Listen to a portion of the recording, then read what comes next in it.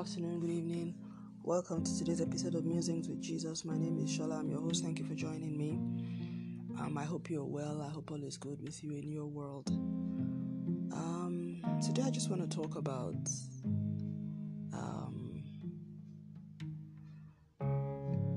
a verse that just came up to me this morning. And it's in the book of James chapter 1, starting from verse 2, where it says, "My brethren," and this is James in the New Testament, "My brethren, count it all joy when you fall into diverse temptations, knowing this, that the trying of your faith works patience.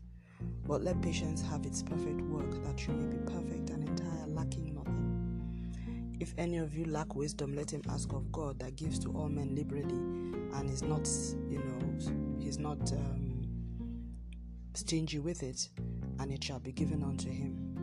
But let him ask in faith, not wavering, for he that wavereth is like a wave of the sea, driven with the wind and tossed. For let not that man think he shall receive anything of the Lord." So let me stop there at verse 7. So what I really want to look at is that scripture that says, "My brethren, count it all joy when you fall into diverse temptations." And by the way, James was writing to the 12 tribes of Israel, which are scattered abroad, and he was greeting them. But he describes himself as a servant of God and of the Lord Jesus Christ. So he was essentially writing in his capacity as a disciple of Jesus Christ. So therefore this message is, and then he's talking to people who are his brethren in Christ. So generally that applies to us as well. But he says something really interesting here, by the leading of the Holy Spirit. And he says, count it all joy when you fall into diverse temptations. The instructive thing there is that use of the word when. I was just, I was reflecting on it this morning, having a silent conversation with the Holy Spirit. And I was, because I can relate to these diverse temptations. And when you use that word, diverse temptations, diverse means different types. Some will be physical, some will be emotional, some will be situational, some will be environmental, some will be society, some will be will be family driven, some will be community, some will be national, political, some will be professional, some will be, some will be medical, health related, and even the health related different ramifications. And when it says temptations, actually, so let me circle back a bit. So I decided to read it in a different version, just to be sure my interpretation of temptations is correct. So this is the English Standard Version, and it says, "Count it all joy, my brothers, when you meet trials of various kinds, for you know that the testing of your faith produces steadfastness, and let steadfastness have its full effect, that you may be perfect and complete, lacking nothing." So yes, that interpretation, King James said temptations, but it's more or less talking about the trials of life. And it says here trials of various kinds. And I think if every Christian knew that it is normal for us to go through trials of different various kinds, I think it would be very helpful to us. Because I think the problem that a lot of us have had and will continue to have is because we have believed the lie that a Christian should not have problems, a Christian should not have challenges on this earth. It is not supported by scripture. That is a lie from the pits of hell. It is not true. There is nothing in the Bible that suggests or promises that the life of a Christian will be problem-free. Everything in the Bible points to the fact that the life of a Christian is not going to be easy on earth. In fact, Jesus warned his disciples that there would be a lot of tough times. He said, in this world you would have tribulation. That was exactly what he said. But he said, but in me you will have peace.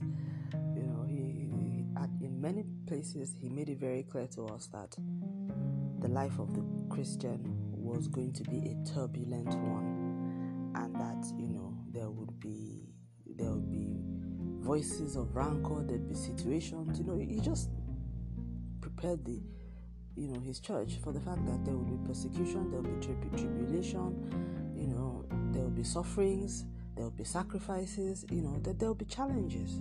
There will be challenges. But I think what has happened because of the way our modern world is, which sort of like places a very high premium on self-actualization and self-realization,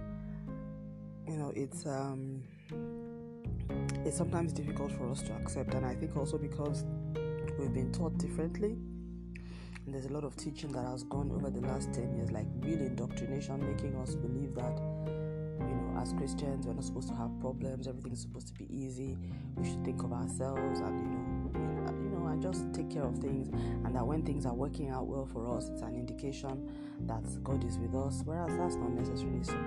Things can be working out well in somebody's life and the person is completely spiritually depraved and completely hidden away from God, and things can be, in quotes, not working well. In other words, somebody can be going through really, really tough times and facing multifaceted challenges, yet God's approval is upon the life of that person. These are basic scriptural truths. Looking at the lives of people, the Bible, Jesus said, the abundance of a man's life does not consist in the abundance of things that he has. So there's no way there will never be a time God will judge my spiritual progress based on the things that I have, or the things I have acquired, or the things that I have achieved naturally on this earth that have nothing to do with his gospel and his purpose for me. There's just no, he's never ever going to weigh it as anything significant, and so that's more or less what James is speaking to, that whole thing of there will be trials of various kinds, and that when it comes, embrace it, endure it, and don't look at it as something strange, but realize that what is happening is that it's your faith that is being tested, and that the process of going through that test of faith will produce steadfastness in you, and that endure and allow that steadfastness to have its full effect, so that you may be perfect and complete, lacking nothing.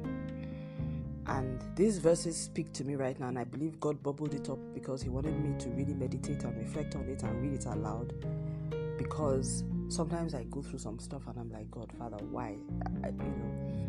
I've had some really rough days in the past few weeks health-wise, and every single time it happens, this kind of things happen,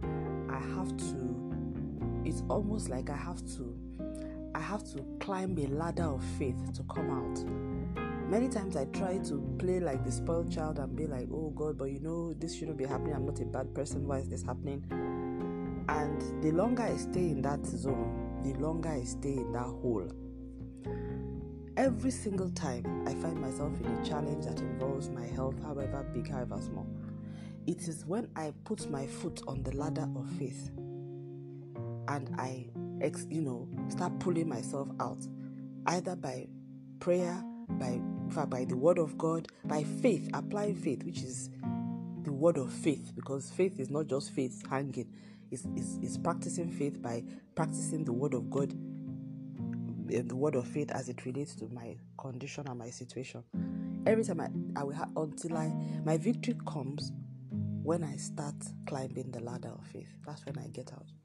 I have never been able to come out of any trial I have faced without using faith. I have never.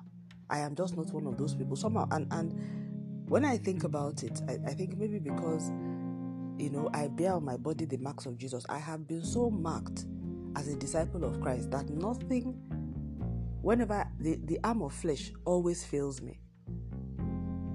I don't know if it's like that with everyone else, but for me, the arm of flesh always fails me. It always fails. It always fails me. And I can say this because I've used it so many times, But when I practice faith, that's when I come out. When I start listening to the Holy Spirit, when I start praying, when I start applying the Bible, I start confessing the word of God in that situation, if it's healing, that's when my victory comes. So I understand what he's saying here, that the testing of your faith produces steadfastness. And he says, let steadfastness have its full effect. So what I'm learning, even though it's not my desired path, as in I would rather not have to go through the kind of discomfort, that sometimes these trials put one through. But I must admit that in the midst of those trials, I build and I exercise my faith muscle. And God sees me through. If you would ask me, I would have preferred that was not the way, And I'm not also saying that it is God that brings evil so that good may come. No. The Bible tells us that, that's not how God works. But I believe that when the scripture that says all things work together for good to them that love God, to them who are the called, according to his purpose, God is able to turn around something that the devil intended for evil. He will turn it around for good as we believe and trust in him. And that's a narrative that is consistent throughout the Bible. You see so many times, like the case of Joseph in Egypt. His brothers sold him into slavery, intending it, the devil used them to do that, intending it for evil. God turned it around for the good of Israel. We see so many other things like that. Whether it's a story of even many times I would say in the life of Jesus, when the devil raised up enemies against Jesus, and the betrayal from Judas and the other members of the Sanhedrin, and they crucified Jesus. The devil and his cohorts intended it for evil, but God turned it around for good. 3 days, Jesus rose up again. That's like a rebound that none of them could ever have anticipated. So God is very much in the business of doing that. I mean, Jesus Christ, the story of Christ is the greatest comeback story of all time. And we see all these comeback stories throughout the Bible where the devil brings about a lot of chaos and just does things. In fact, even the Adam and Eve story, that was really the fall of man that he thought was going to be the end of the race and would usher in a reign whereby he would reign perpetually, and all of what God wanted would not, come to pass. God turned it around for good by allowing that same Adam to go out of the Garden of Eden, raise more people. God began to establish covenant with those fallen men, the same fallen man that the enemy thought that once he has gotten them to sin and disobey God, that would be the end.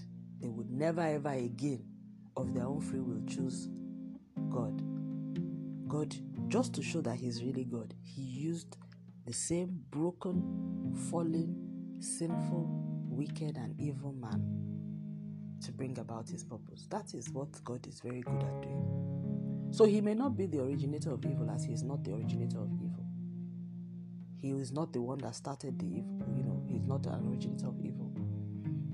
But he's able to take that which the enemy thinks he has corrupted, that which the enemy thinks he has destroyed, that which he intended for evil, and turn it around for good.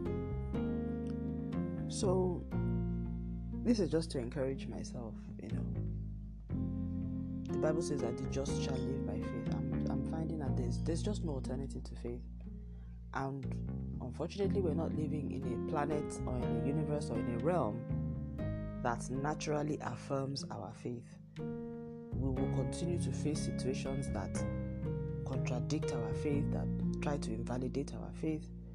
But rather than to be discouraged by it, whether it is a health challenge or whatever, our role as Christians, my role as a Christian, is to take it as an opportunity to validate, to reaffirm, to reassure my faith. It's almost like in my office professional circles when we do these quality assurance processes, where you take the opportunity of a project or of an operation or of an incident to carry out a quality assurance or a project assurance process.